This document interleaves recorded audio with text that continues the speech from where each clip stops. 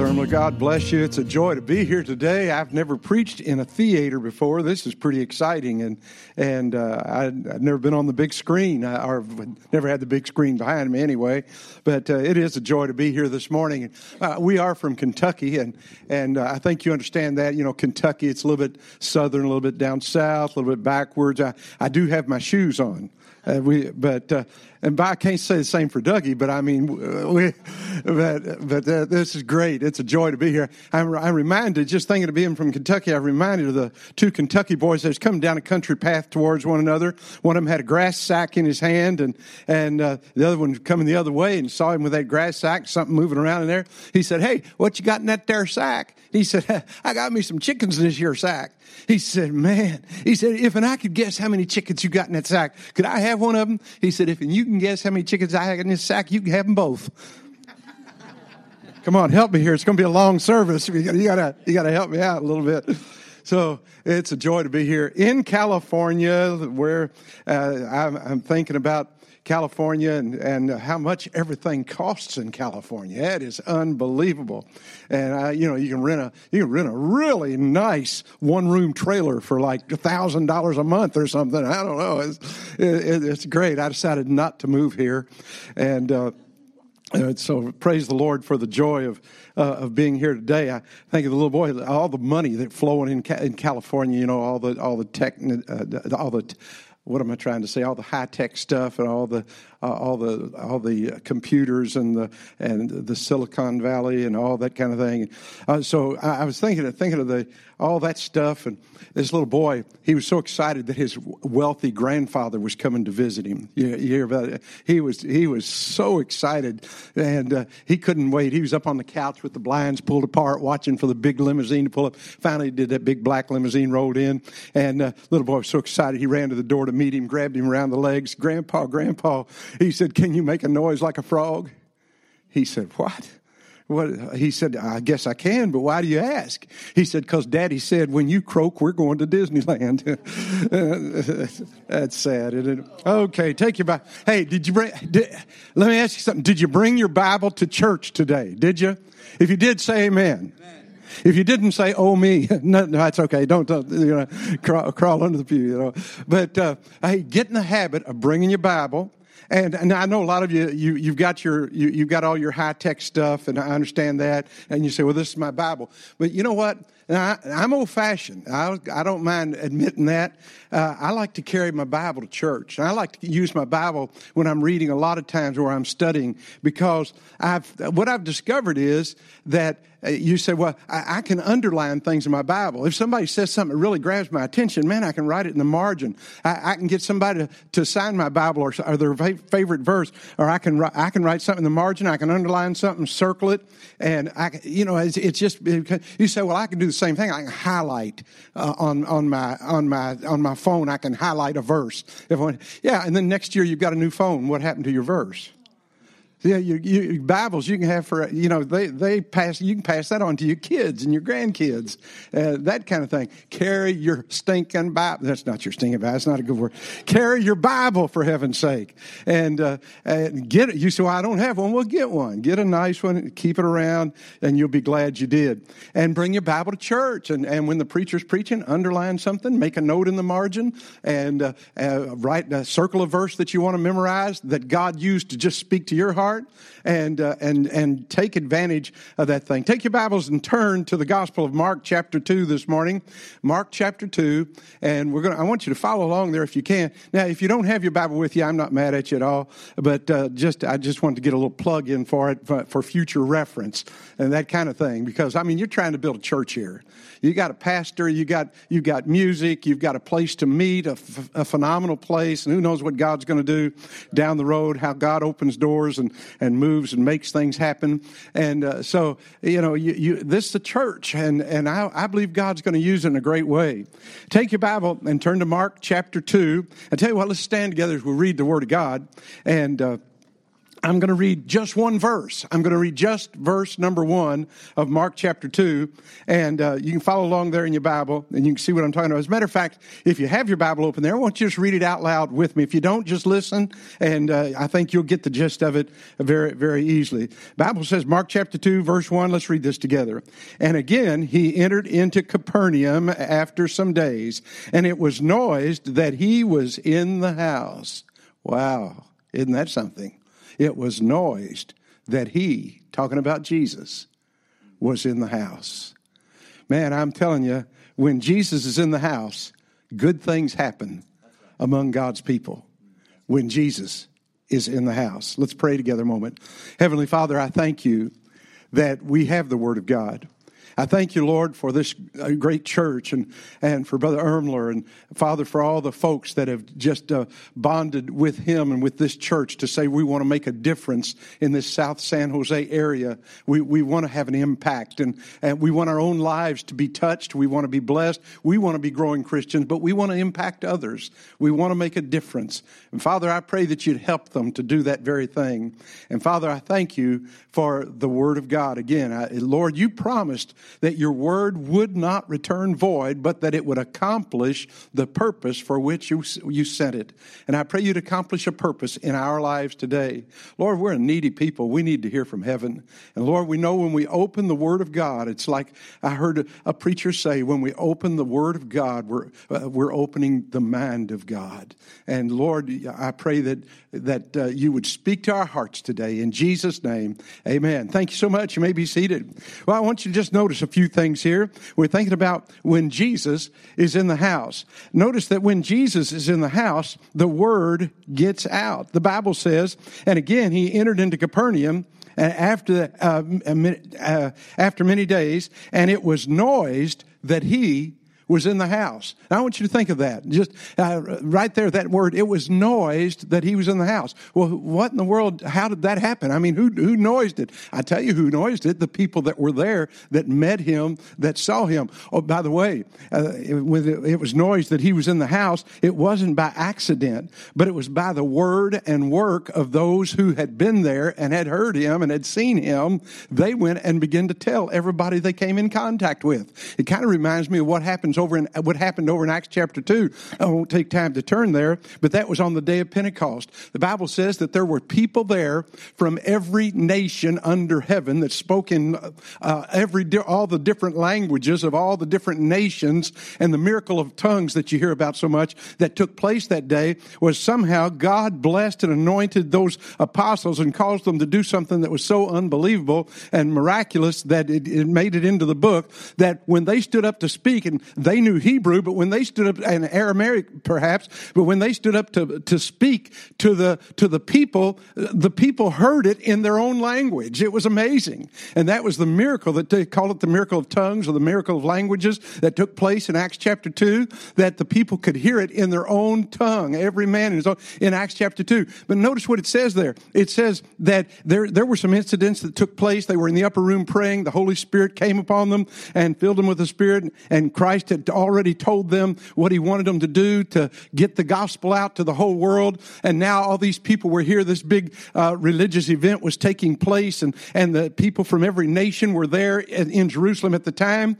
And the Bible says when this was noised abroad, just like similar to this very word here, when it was noised abroad, the multitudes came together. They wanted to come and see what was going on, because these apostles and these early Christians were so excited about what God was doing in their life. They couldn't keep it in. They had to tell somebody. And it was noised abroad. And it got noised abroad because the people that were involved in it couldn't keep it inside, couldn't keep it to themselves. And so they went everywhere giving the word of God, telling folks, hey, you've got to see what's taking place here. We're about to have a service. It's going to be phenomenal. Simon Peter, you won't believe this. This Simon, I'm still over in chapter 2 of Acts now. This same Simon Peter who the day that they had arrested Christ and were taking him and were beating him and putting the crown of thorns on his head and all of the things that they did to him. Simon Peter, that same Simon Peter, he wasn't Judas that actually betrayed him, but he was Peter who denied him. Here was Peter out here warming his hands at the fires of the enemy, looking back and seeing Jesus going through this thing. And as a matter of fact, he was so backslidden and so discouraged that when they said, "Hey, we saw you with him. You're one of them. You're one of those guys." And he said, "I am not." And they said it again. He denied it again. The third time, the Bible says he cursed and swore and denied that he knew Jesus. Wow, isn't that something? I don't think anybody in this room's probably ever done that. I don't think you've ever cursed and sworn and denied Jesus. But Simon Peter did. But he got right with God. And when he got right with God, God used him to preach the first sermon at the First Baptist Church of Jerusalem, there on that porch. And he preached that day, and 3,000 people got saved. How in the world did 3,000 people get saved from every nation under the known earth at that time that had gathered together? And thousands of people showed up. 3,000 of them got saved and baptized that day because somebody got excited about it. There were 120 people in that upper room praying that day. Those 120 people got excited. They started going throughout the whole city saying, "Hey, you got to come see this thing. You've got to come see it. Man, this is exciting. This is the greatest thing that's ever happened in Jerusalem. This is bigger than the feast and the festival that you came to celebrate. This is phenomenal. You've got to see this thing." They were excited about it. They were pumped.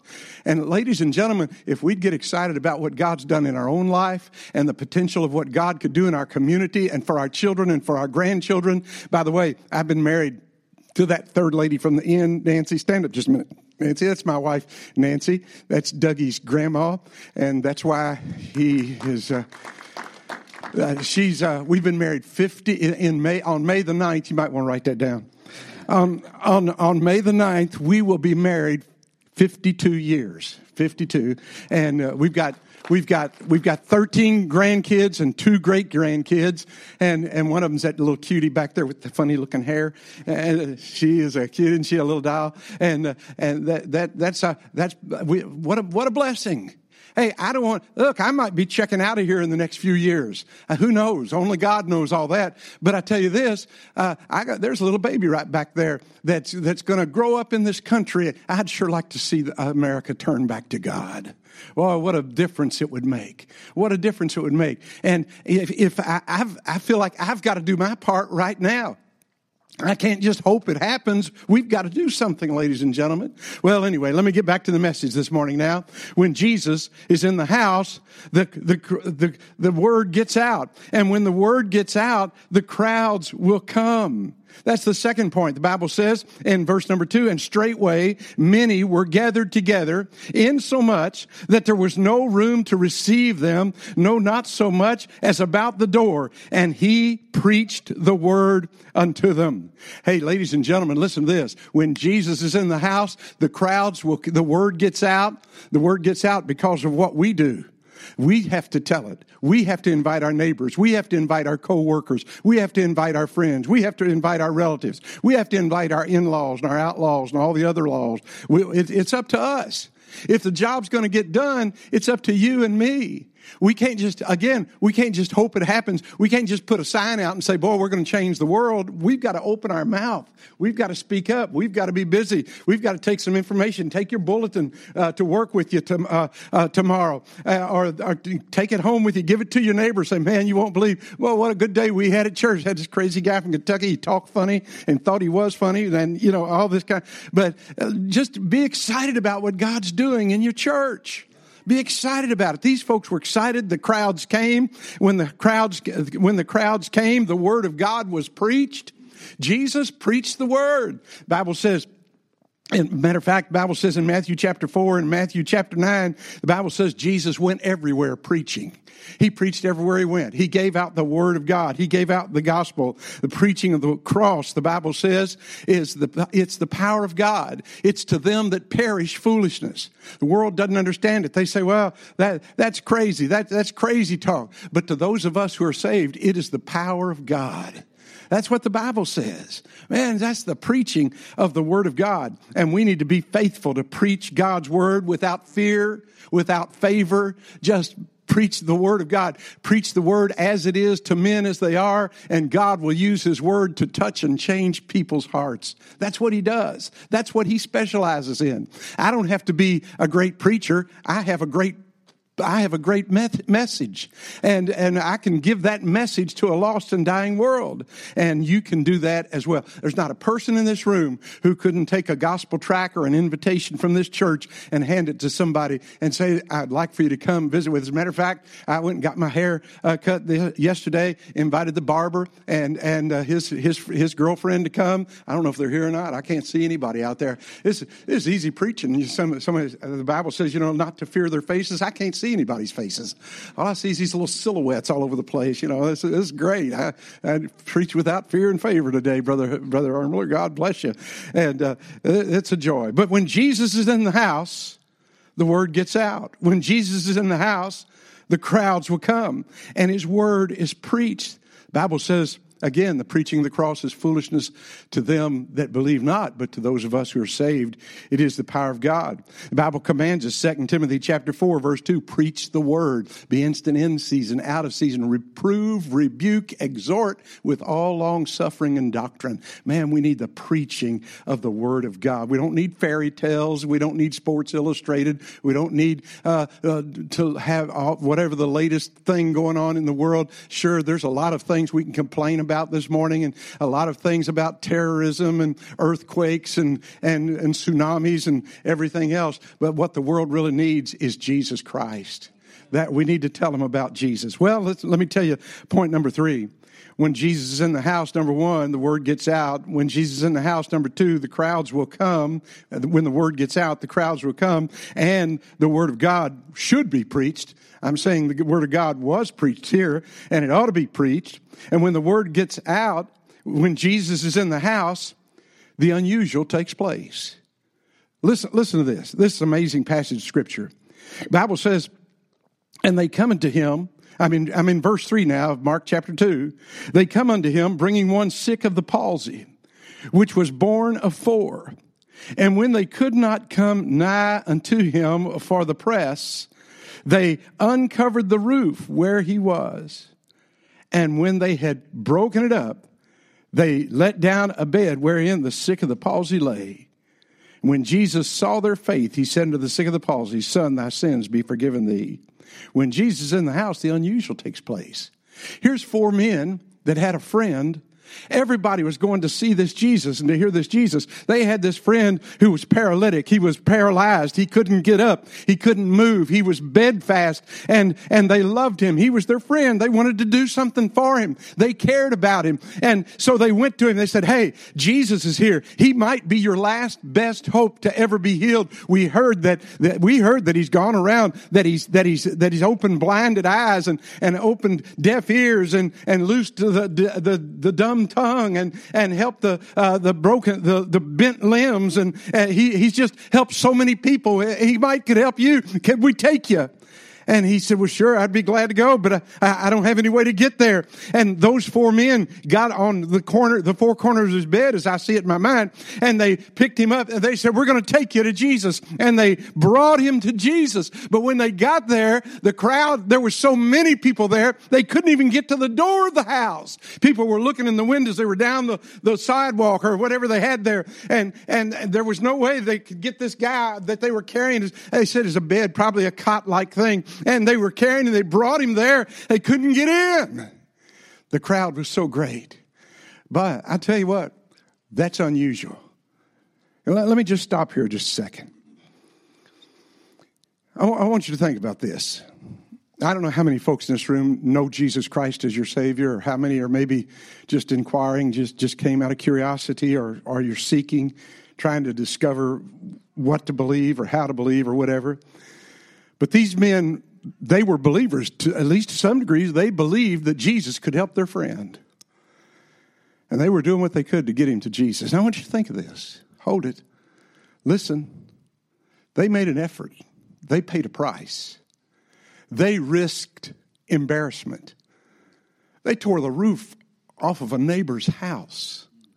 It wasn't just, they didn't go up there. It was, I've heard all kinds. I had reading one commentator, and that's what they are. They're commentators. And he said, well, in those days they put trap doors on the top of houses like you would for a cellar or something. And they went up there and they opened the trap door. That's not what the Bible says. The Bible says they broke it up. And it wasn't like a little hole like you let a fireman down on a pole or something. This guy was on a bed. They didn't just drop him in. It had to be probably at least 4 or 5 feet long and a couple feet wide, a hole that they put in the roof to let this bed down with this man in it.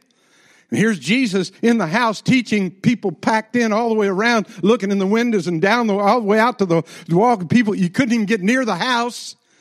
Some way they found their way to the roof, and they opened the roof and they let the man down. They paid a price. Somebody had to fix that roof after all this was over. Somebody had to pay for the thing. They paid a price. I want to ask you a question. I want you to get serious just a second. Could you make a personal application? Well, listen to this. When's the last time you did something that cost you something to try to get somebody to Jesus? When's the last time you paid a price? Is your Christianity just, I'm going to go and see what it does for me? Is church just a like a sporting event? You just go to watch and see what happens? Or is Christianity a participation event where you say, I want God to use me? And I have neighbors. They may not be and have the same need this man had. They've got needs, just like I've got needs. And I know the Lord's made a difference in my life. I'm going to do what I can to try to help my neighbor come to Jesus. Think of that. Think of that. When's the last time you did something unusual to get somebody to Jesus? Do you have gospel tracts here, Brother Ermler? Hey, on your way out today, those of you who are Christians, those of you who are part of this assembly, on your way out today, why not get you a dozen or so gospel tracts, put them in your pocket to say, you know what, I'm not going to go back to church next Sunday until I have every one of these, that I've given one of these to somebody, every one of them. I'm going to go back empty and reload. And just be excited about it. I mean, that's the least you can do. And by the way, if you're saved, you do have a testimony, right? I mean, you remember how you got saved. If you don't remember how you got saved or where you got saved or anything about getting saved, then probably you haven't gotten saved yet.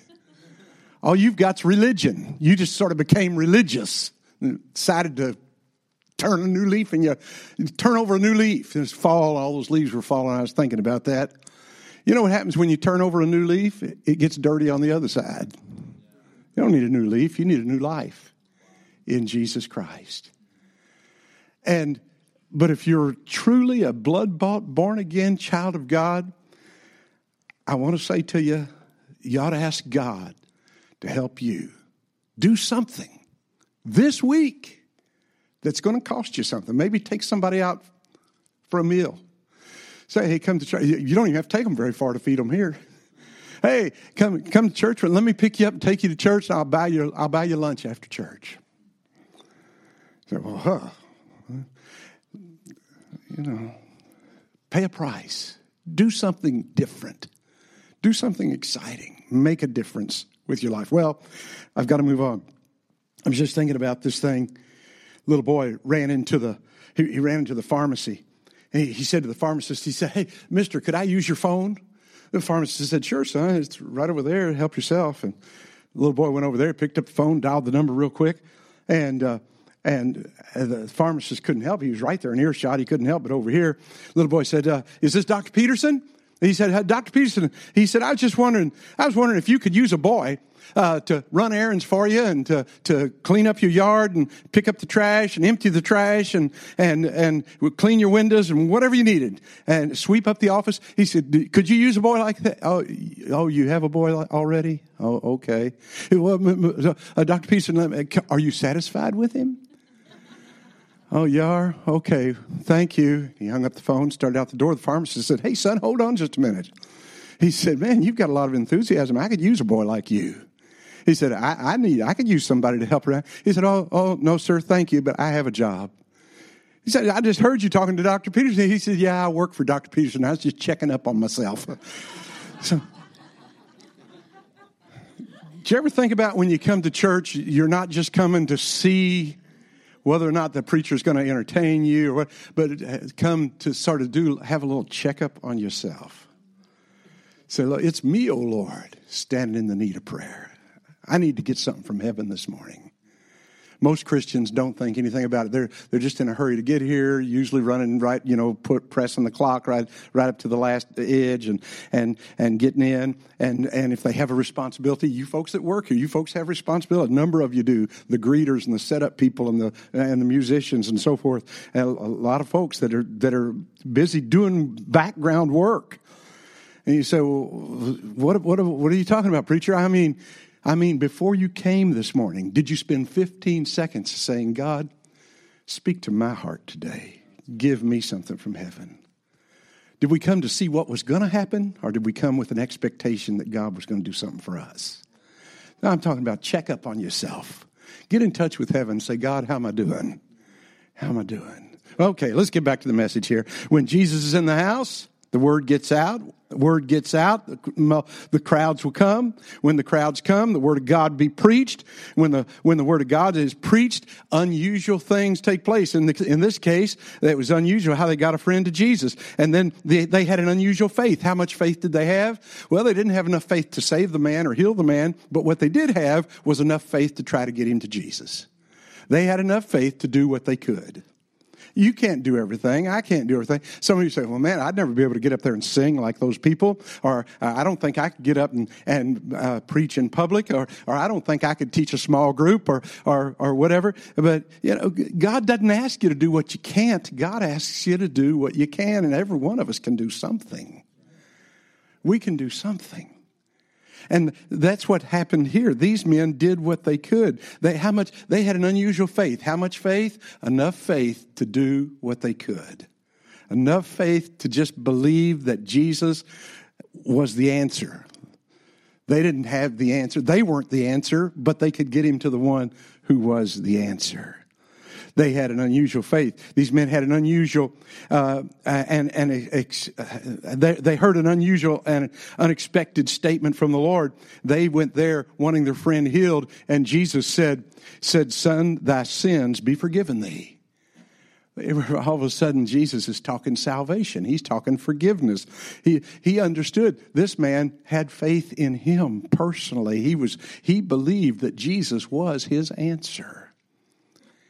And he forgave his sins. By the way, there's not a person in this room today. I don't care what your sins are. The Apostle Paul said, Christ Jesus came into the world to save sinners, of whom I am chief. He had committed himself. He had dedicated himself to destroying Christianity, to closing down churches, and putting Christians to death at every opportunity he could, hauling them to prison and whatever else. That was Paul's goal in life. He was like the New Testament ISIS. His goal was to just shut down anybody that was contrary to what he personally believed. And then he met Christ on that Damascus road that day. And he said, Christ Jesus came into the world to save sinners, of whom I'm chief. He said, I'm the worst sinner that ever walked on the planet, but Jesus saved me. The Bible says we've all sinned, come short of the glory of God. The Bible says that there's a payment for sin, separation from God in an awful place that Jesus called hell. The wages of sin is death, eternal death, separation from God. The Bible says that God loved us in spite of our sin. Sometimes we have a hard time bridging that, don't we? We have a hard time expressing love to somebody who's contrary to us. We would just soon move them out. or get rid of them or do something, but God loved us. And he loves you. And he wants to save you. If you're here today and not 100% sure that you have a home in heaven, I'm here to tell you God loves you. He sent his son to pay your sin debt. If you're willing to believe that what Jesus did was enough payment for your sin and would trust him as your Savior, the Bible says, for whosoever shall call on the name of the Lord shall be saved. I'll get back to that in just a minute. I want you to notice something else. When Jesus is in the house, the critics are going to be there as well. Notice this. By the way, anytime you get a group of people, even a group this size together, there's always somebody there that in their heart, in their mind, they're there not to help, not necessarily to hurt, but to critique.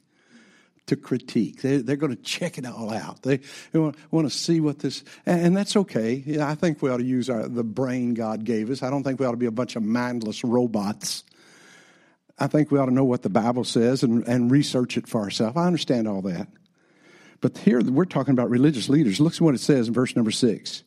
It says, but there were certain of the scribes sitting there and reasoning in their hearts, why doth this man thus speak blasphemies? They called Jesus, in their mind, they called Jesus a blasphemer. Who can forgive sins but God only? See, there's always going to be somebody that's going to be negative. There's always going to be somebody that wants to take an opposite view. They're going to have a critical spirit. That's what these guys had. They were sitting there to criticize. They were just waiting for Jesus to say something so they could find some way to twist it. It's sort of like politicians, you know. They got to find some way. Somebody says something or misspeaks, boy, they're going to jump right on that right away and publicize it and tell how that guy is worthless and all that kind of thing. That's what these guys did. And I want to say there, hopefully there's nobody like that here this morning. But you know, as this church grows, there's going to be people that come in and they're power hungry or whatever, and they're going to be over. You see a couple of guys over here in the corner talking, and this guy's criticizing. I don't like the way this. Look, you know, there's biblical ways to handle your differences. You talk to people, you resolve things. And you communicate, but this person, you know, they were just sitting there being critical. Watch out for that. Just don't let somebody use your ear as a garbage can for their bad spirit, their bad attitude. That's contagious. You got to get away from there.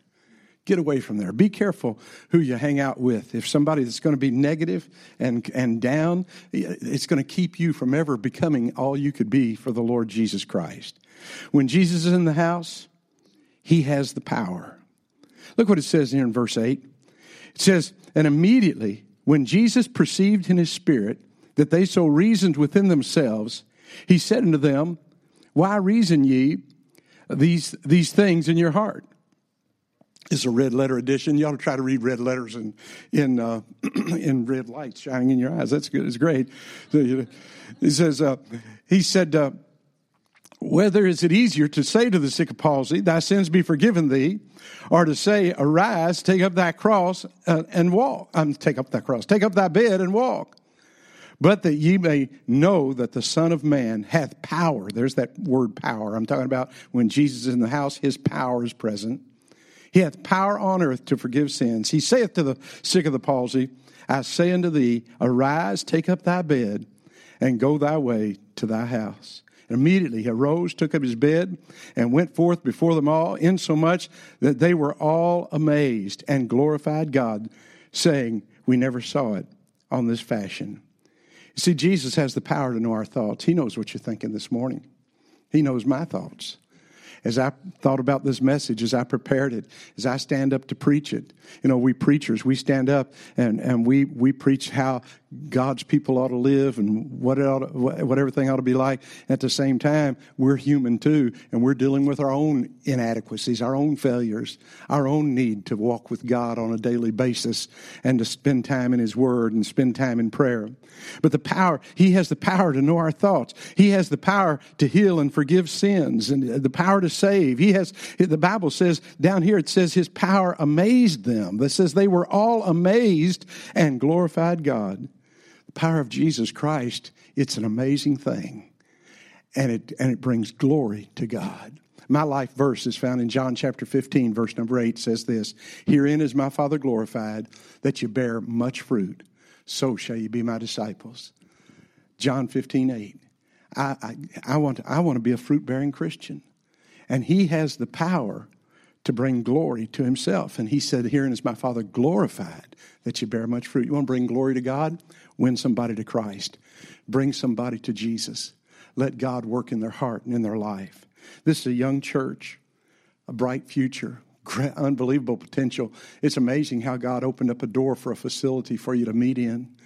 And one that's comfortable. Man, I was sitting back here in that chair. I said, I don't know if I want to preach or sleep. I couldn't. But it was a nice, great atmosphere. Unbelievable. It's amazing. And God opened the door. He's given you talented people here to help with so many areas of the work, and the ministry, the technology, and all the things there. And you need to ask God to bless you, to help you. Listen what it says. Well, I got one last point. I have good news for you. Jesus is in the house. Matthew chapter 18, verse 19. He said, "Again I say unto you, that if two of you shall agree on earth as touching anything that they shall ask, it shall be done for them of my Father which is in heaven. For where," verse 20 here, Matthew 18:20, "for where two or three are gathered together in my name, there am I in the midst of them." Now, those of us who are saved, if you've been saved a while, you understand this. When you trust Christ, it's like it's Christ in you, the hope of glory. He's there. He's with you. He's promised never to leave you or forsake you. He said, "Lo, I am with you always, even to the end of the earth." So we know Jesus is here with us.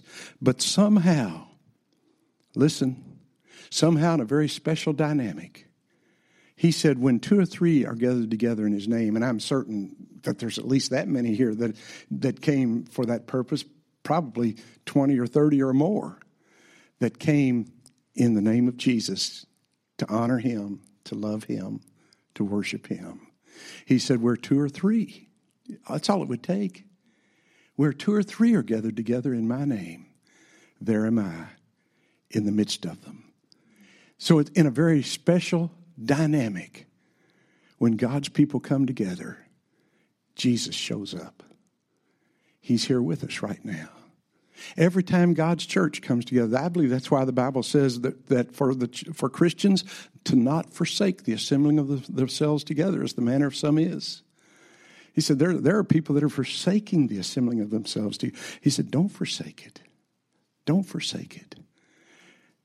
Be there. Be available. Let God use you. By the way, because Jesus is in the house, I want to be there every time there's a service. And I'm going to find my place of service. And I'm going to be faithful in tithes and offerings. And I'm going to noise it abroad. I want God to use me to reach others for Jesus Christ. You think of this. I don't know. In just a minute, we're going to have an invitation time. There may be someone here today that's not sure of heaven. When we have that invitation time, it's a time where you can come and have someone pray with you. We can help you right here today before you leave this building. Before you go back out in that cold, cruel world, you can receive Jesus Christ as your Savior. You can have that assurance that if you die today, you have a home in heaven. And maybe you would want to come for some other reason, maybe just to pray and ask God to help you, to maybe be willing to pay a price to reach somebody for Christ. In a crowd like this, I'm sure that there's dozens of people that have a friend or a loved one or a neighbor or a relative, a child, a parent, somebody that's not saved. Or if they are saved, they're not right with God. Well, the day would be a great day for you to say, Lord, if you'll help me, I'm going to do the unusual to try to get them to Jesus. There's somebody. Is there somebody like that? It's on your heart. Would you ask God to give you a burden for them? To care about them? To make a difference? To pay a price? Let's bow our heads together, please.